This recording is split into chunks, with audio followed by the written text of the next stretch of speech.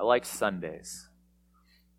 Sundays all across the world, Christians are gathering, not because of how we feel, not because of what mood we're in, but we gather on Sundays because Sunday is the day Jesus rose from the grave.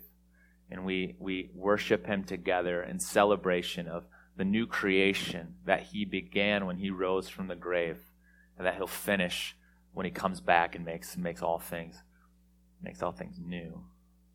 Some of us come to church today very happy, and some of us come with burdens.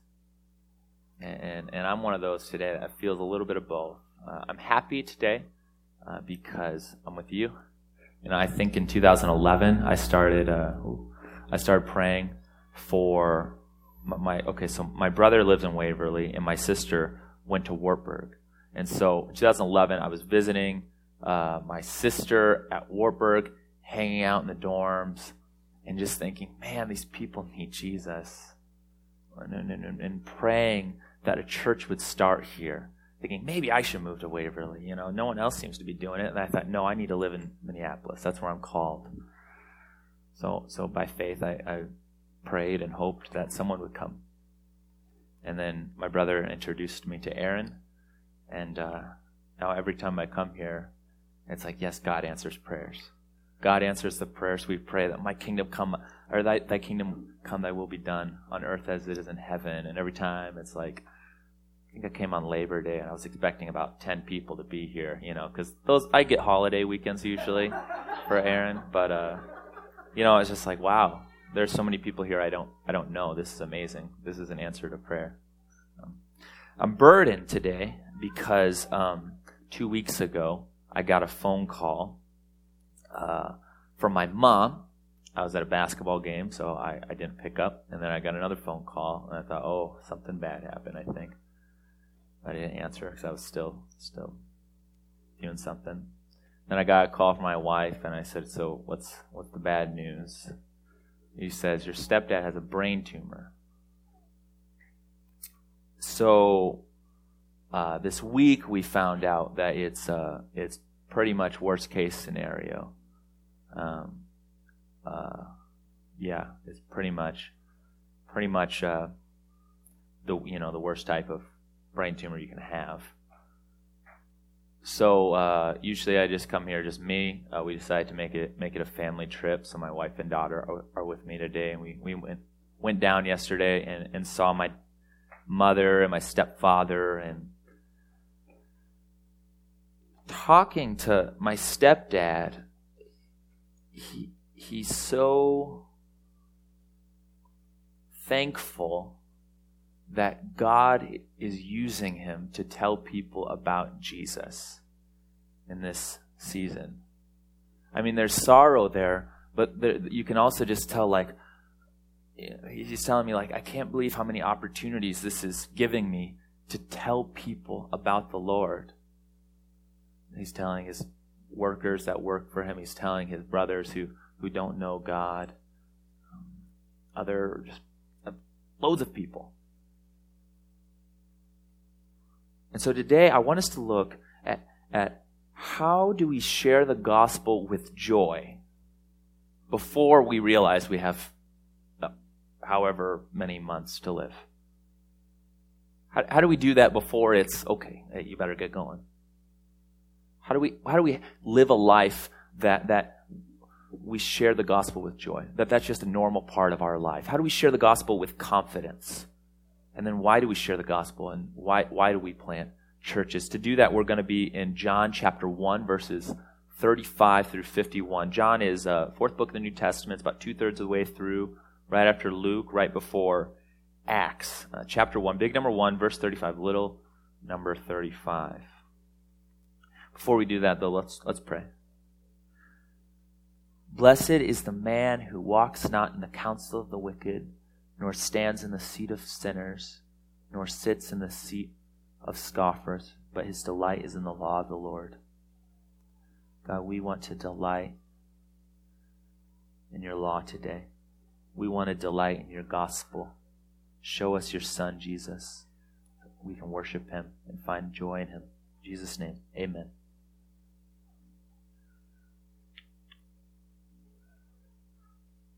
How do we share the gospel with joy? Today we're going to see 3 examples, 3 people who talk about Jesus with joy in John. Verse 35. The next day, John was standing with 2 of his disciples, and he looked at Jesus as he walked by and said, "Behold, the Lamb of God." The 2 disciples heard him say this, and they followed Jesus. Okay, so just a paragraph or 2 earlier, John had done this again. He said the next day, John saw Jesus coming toward him, and he said, "Behold, the Lamb of God who takes away the sins of the world," the sin of the world. And then again, he says, he sees Jesus again, and he says, "Behold, the Lamb of God." And what happens? Verse 37. John's 2 disciples that were with him left him, and they followed Jesus. John joyfully points to Jesus. I think this is a marker of do we love Jesus? Like, do we think people following Jesus is the best thing for them? My best friend is a missionary. Maybe I've said this before. Is a missionary in a place that I can't talk about over speaker here, but a place that's dangerous to be a missionary, and we never get to see him. Our best friends. And that's sad, but I think, man, if I could change that, if I could get him to, move to Minneapolis, be my neighbor, I wouldn't do it. Because Jesus is the Lamb of God who takes away the sin of the world, and people need to hear about that. John joyfully pointed his own disciples to Jesus because he knows Jesus is the Lamb. He knows Jesus is the Messiah of God, the suffering servant who came to take the sin of the world away. And look at this interaction with Jesus in verse 38, 39. Jesus turned and saw them following and said to them, "What are you seeking?" And they said to him, "Rabbi," which means teacher. I really like John because John isn't written for people who have a real good understanding of maybe Judaism. They're Greek speakers. And so anytime it says rabbi, an Aramaic word, it's going to translate it for Greek speakers. That word means teachers. I like John because it's written for people like me. Rabbi, they say, which means teacher, where are you staying? He said to them, "Come and you will see." So they came and saw where he was staying, and they stayed with him that day, for it was about the 10th hour. It was about 4 p.m. So they say, "Jesus," or "Rabbi, where are you staying?" And what does Jesus respond? Jesus talks to these guys, and he doesn't just say, "Hey, I really need to talk to you guys, and I need to get you these 10 theological answers." Man, that's not the worst reaction to a sermon I've ever had. Jesus doesn't just talk with these guys and say, "All right, I need to get you these 4 answers, these 4 laws, or I need to get you these 10 theological answers, and then you can kind of know what I'm all about." No. He does something more than that. Jesus doesn't just hand him a book of answers and leave. Now listen, I'm not anti-answers, not at all. In fact, biblical illiteracy, so a very small understanding of the Bible, is so common among Christians today. Like I have so many friends who claim to be Christians as teenagers, and now they've walked away. And some of their arguments are just so poor. That's like, man, if I'm going to raise an atheist, my daughter's 2, if I'm going to raise an atheist, I want to raise an atheist who at least knows what she's talking about when she talks about the Bible. All right? We've done such a poor job teaching our children the faith and teaching them just the basic answers, just the basic understanding of the big story of the Bible, basic theology. We need to do a better job at that.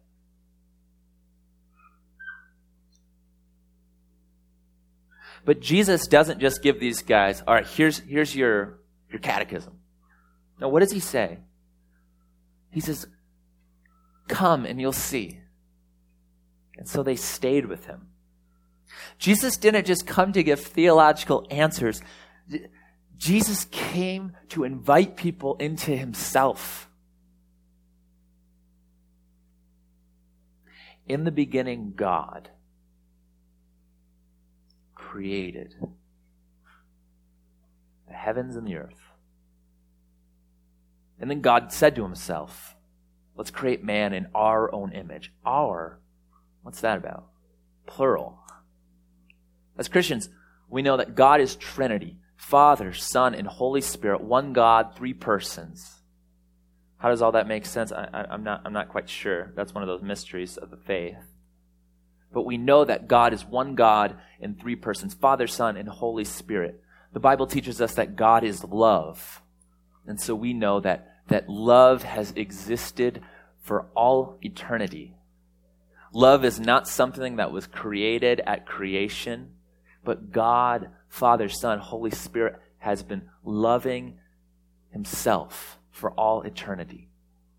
We know that we're created for community because we're created in the image of God, and God is in himself community.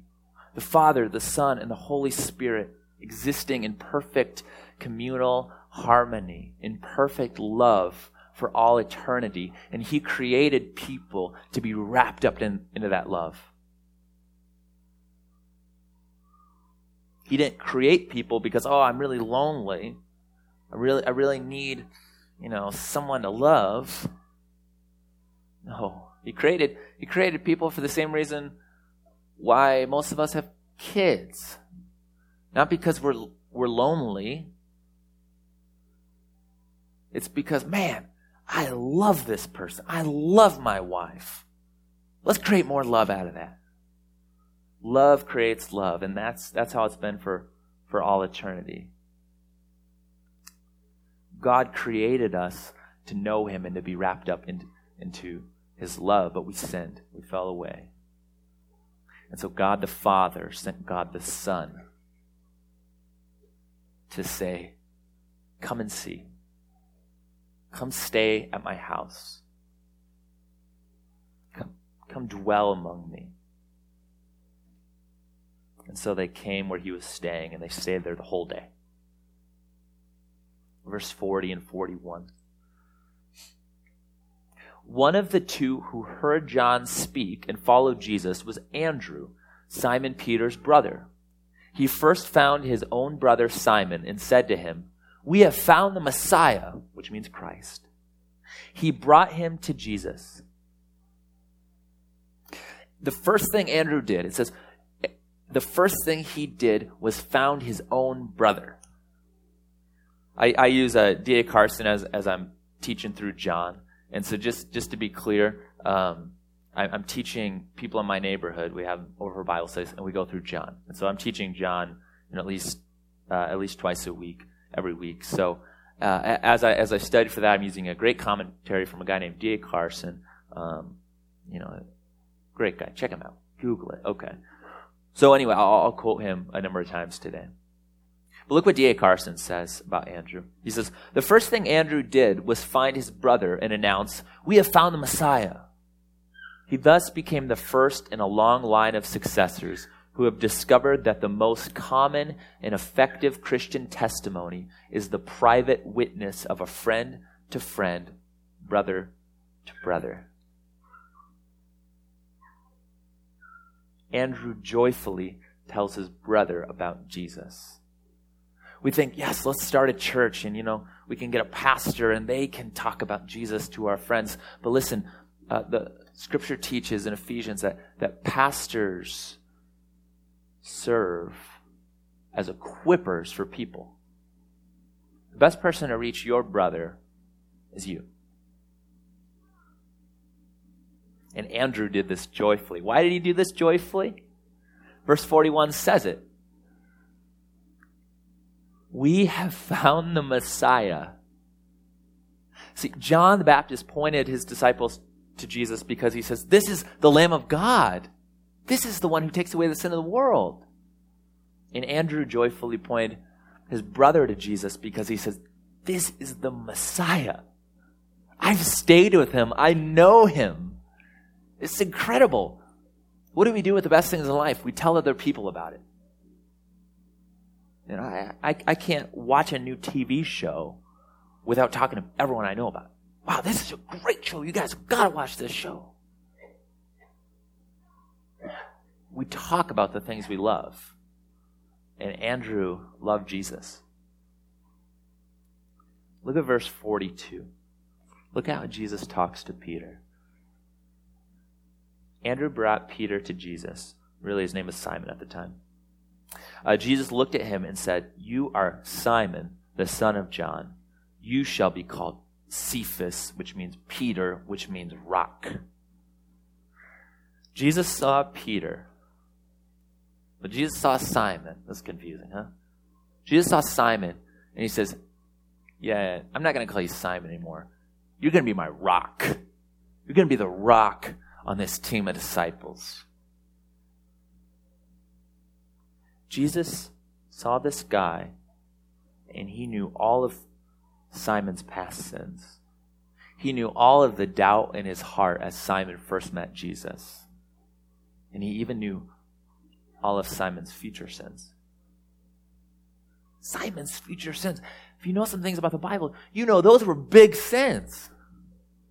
When Jesus was being crucified, Simon denied Jesus not once, not twice, 3 times.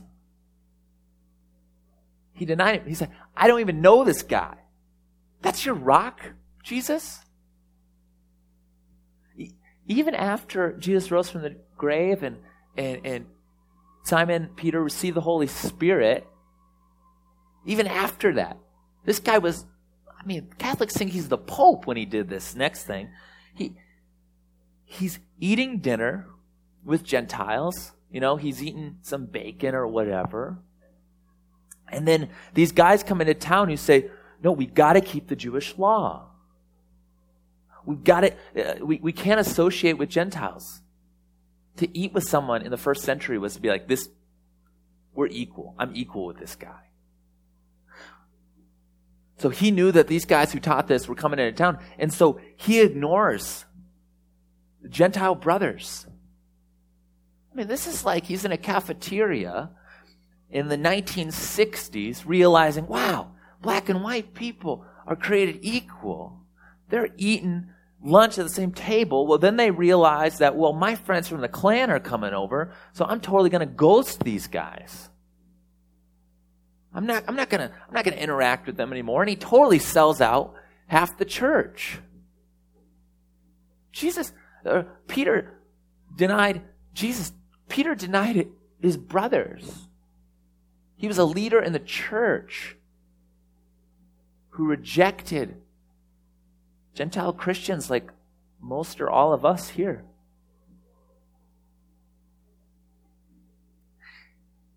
And Jesus calls him rock.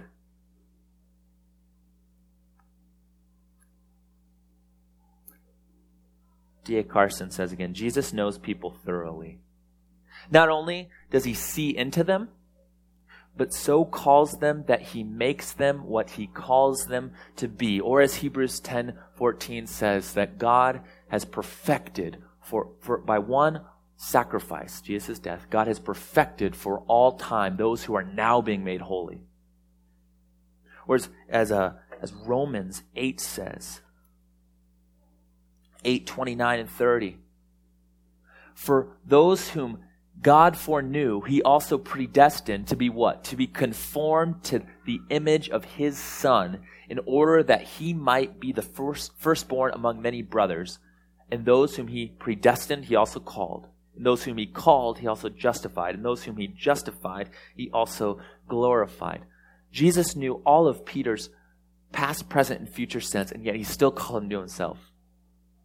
Not only did Jesus say, hey, come to me, he says, no. You're the rock now. You're the rock.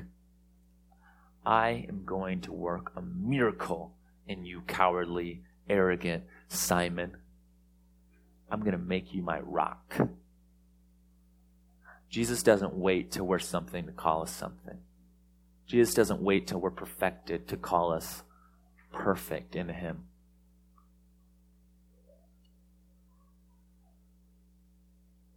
Verse 43. The next day, Jesus decided to go to Galilee. He found Philip and said to him, follow me. Just remember that. As we keep reading right now, remember that Philip says, follow me. Verse 44. Now remember that Jesus says to Philip, follow me. Remember that. That's important. Now Philip was from Bethsaida, the city of Andrew and Peter.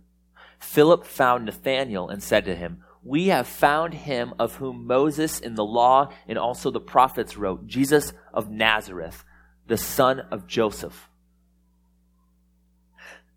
Philip goes to Nathanael and he's overjoyed. Why?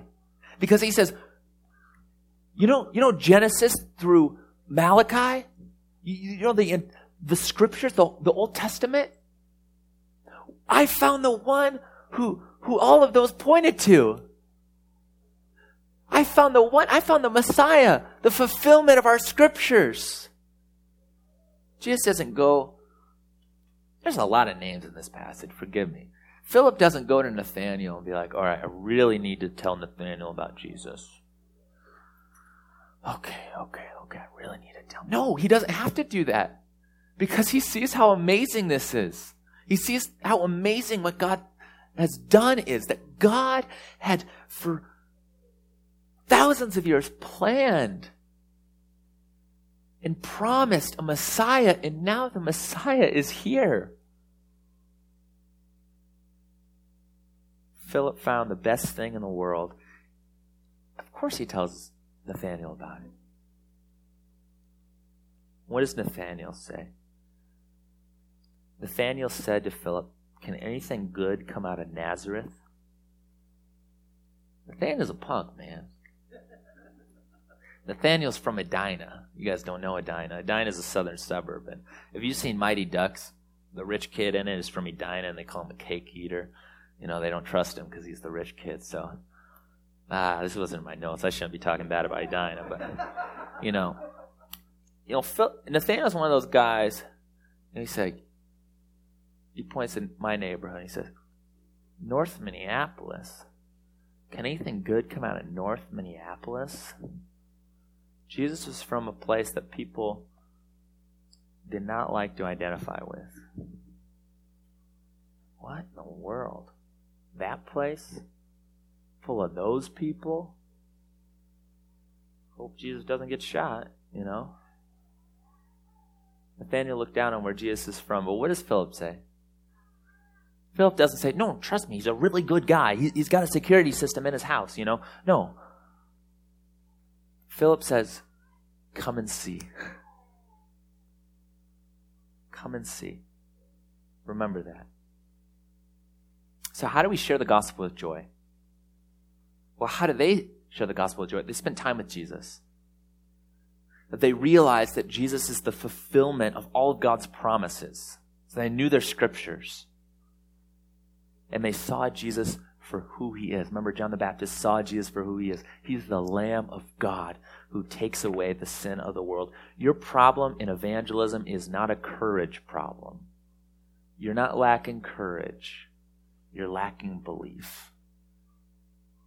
You're lacking love. When we fail to tell people about Jesus, it's not because we don't have enough courage. It's because we don't know Jesus like we should. We don't believe God's promises in Jesus like we should. Jesus came to take away my sin and the sin of the world.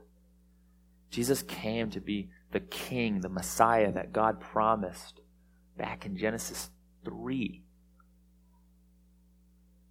Jesus came to wrap me into the love of the Father, the Son, and the Holy Spirit. That's good news. When we know who Jesus is and what God's plan in him is, we'll share the gospel with joy. Now, how do we share the gospel with confidence? Let's look at this reaction, or this conversation between Nathanael and Jesus, verses 47 through 49. Jesus saw Nathanael coming toward him and said of him, "Behold, an Israelite indeed, in whom there is no deceit." Nathanael said to him, "How do you know me?" Jesus answered, "Before Philip called you, when you were under the fig tree, I saw you." Nathanael answered him, "Rabbi, you are the Son of God.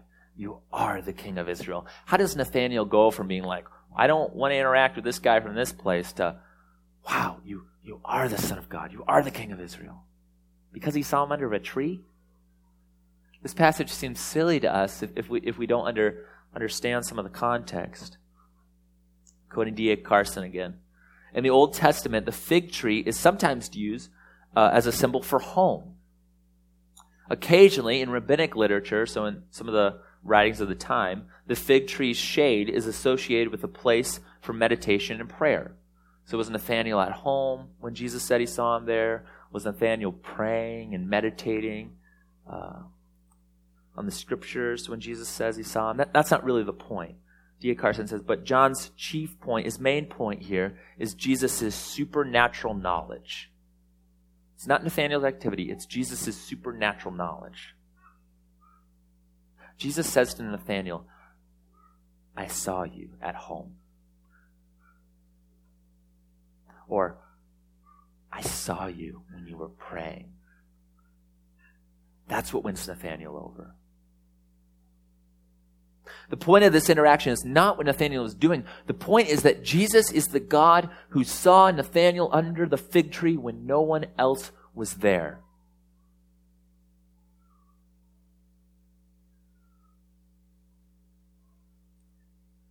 Today, in this passage, we've seen John pointing people to Jesus, and they followed.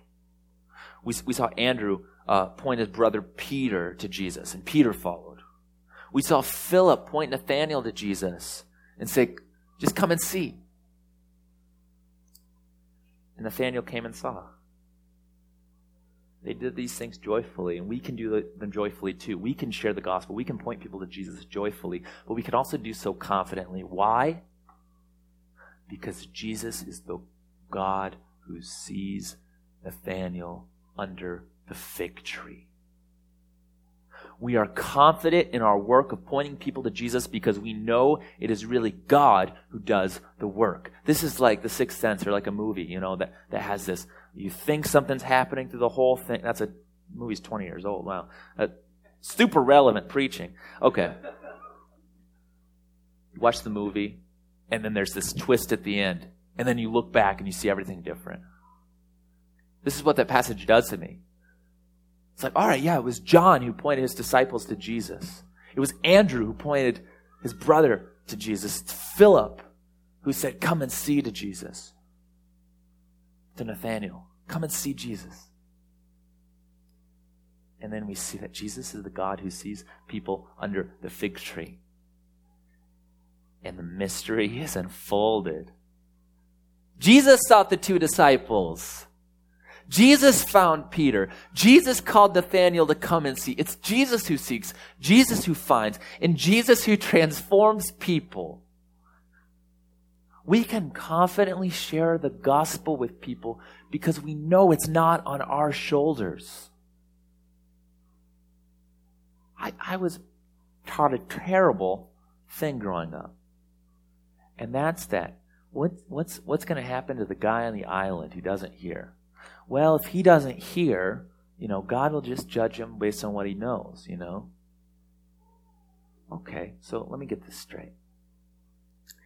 If I've got a friend who doesn't know Jesus, that guy probably has a better chance knowing Jesus, or at least being saved in the end, if I don't tell him. Because I'm really bad at telling people about Jesus. I'm not very good and giving a little sales pitch for the kingdom. That's terrible theology. There's nothing like that in the Bible. If the guy in the island's going to be saved, why in the world would we go to him? Well, we could just mess that up. Instead, we see today that we get the joyful responsibility of telling other people about Jesus. When I share the gospel of the kingdom, the gospel that the Lamb of God was slain for the sins of the world, when I share that gospel with my friends, with my neighbors, I'm not doing that because I think I've got some special ability to save these people. I'm doing that because that's the best news in the world. I love talking about it. I love talking about Jesus. And I love my friends, so why would I want to tell my friends, my neighbors, about the best news in the world? But my words are weak. What brings them life is the Spirit. When my weak words are used to change a person's eternity, it's not because of me. It's because Jesus is the one who calls. Jesus is the one who sees under the fig tree.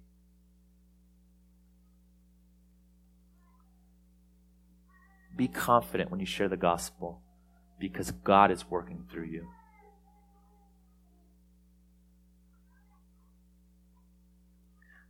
Those whom God has predestined will be called, will be justified. Now, why plant churches? Why share the gospel together? That's what Riverwood was 4 years ago, 4.5. Hey, Aaron, Leanne, find a few people. Let's do this together. Let's share the gospel together. Let's reach people in Waverly together. That's all planting churches is. And setting up stuff too. But why do this together? Well, verses 50 and 51. Jesus answered him, "Because I said to you, I saw you under the fig tree, do you believe? You will see greater things than these." And he said to him, "Truly, truly, I say to you, you will see heaven opened and the angels of God ascending and descending on the Son of Man." The Son of God is the epicenter of all creation. Jesus is the central point in the universe. Jesus is the fulfillment of all of God's promises to Abraham, Isaac, and Jacob. He's the Messiah. He's the King. He's the one who the world is going to change through. We share the gospel. We plant churches in Waverly and North Minneapolis because Jesus is going to ultimately recreate everything. There's not going to be a hint of sadness, a hint of mourning, a hint of crying anymore. He's going to make all things new someday. Let me look at this passage from Revelation 21. This will be your vision for sharing the gospel, for planting churches here in Waverly. "Then I saw a new heaven and a new earth, for the first heaven and the first earth had passed away, and the sea was no more. And I saw the holy city, New Jerusalem, coming down out of heaven from God, prepared as a bride adorned for her husband. And I heard a loud voice from the throne saying, 'Behold, the dwelling place of God is with man. He will dwell with them, and they will be his people, and God himself will be with them as their God. He will wipe away every tear from their eyes, and death shall be no more. Neither shall there be mourning, nor crying, nor pain anymore, for the former things have passed away.'" Someday, God's going to make everything new. He's going to destroy every bit of sin and evil. And he's going to bring his life and his goodness. So one day, early this week, I'm feeling discouraged about planting in my neighborhood. It happens from time to time, planting. Aaron, I don't know if you know that. And I'm thinking, in my mind, that reality, God's future intent came to mind. And it's like, man, God, you're going to This is going to be your neighborhood. This is going to be renewed perfectly. This will be your perfect temple someday. This block I'm on. Why not start now? We plant churches, we share the gospel together because there's nothing that God will not call his. God will come back. He will dwell with us on this earth. Somehow, Waverly and North Minneapolis are going to fit into that. Somehow, God is going to take his creation away from sin. He's going to say, you can't have that anymore. You can't hurt my creation anymore. You can't hurt my people anymore. He's going to bring new life. Paul says, we're the first hint of new creation. Riverwood Church, the first hint of new creation in Waverly. And so you say, let me tell you about Jesus. Let me tell you about Jesus who died on the cross and rose from the grave and changed my life. And then we see people believe because God calls people to himself. And then they join new creation. And we together point people to Jesus in our neighborhoods. Let's pray. Father, thank you for sending your Son, for giving us joy where there was sorrow. We love you. In Jesus' name, amen.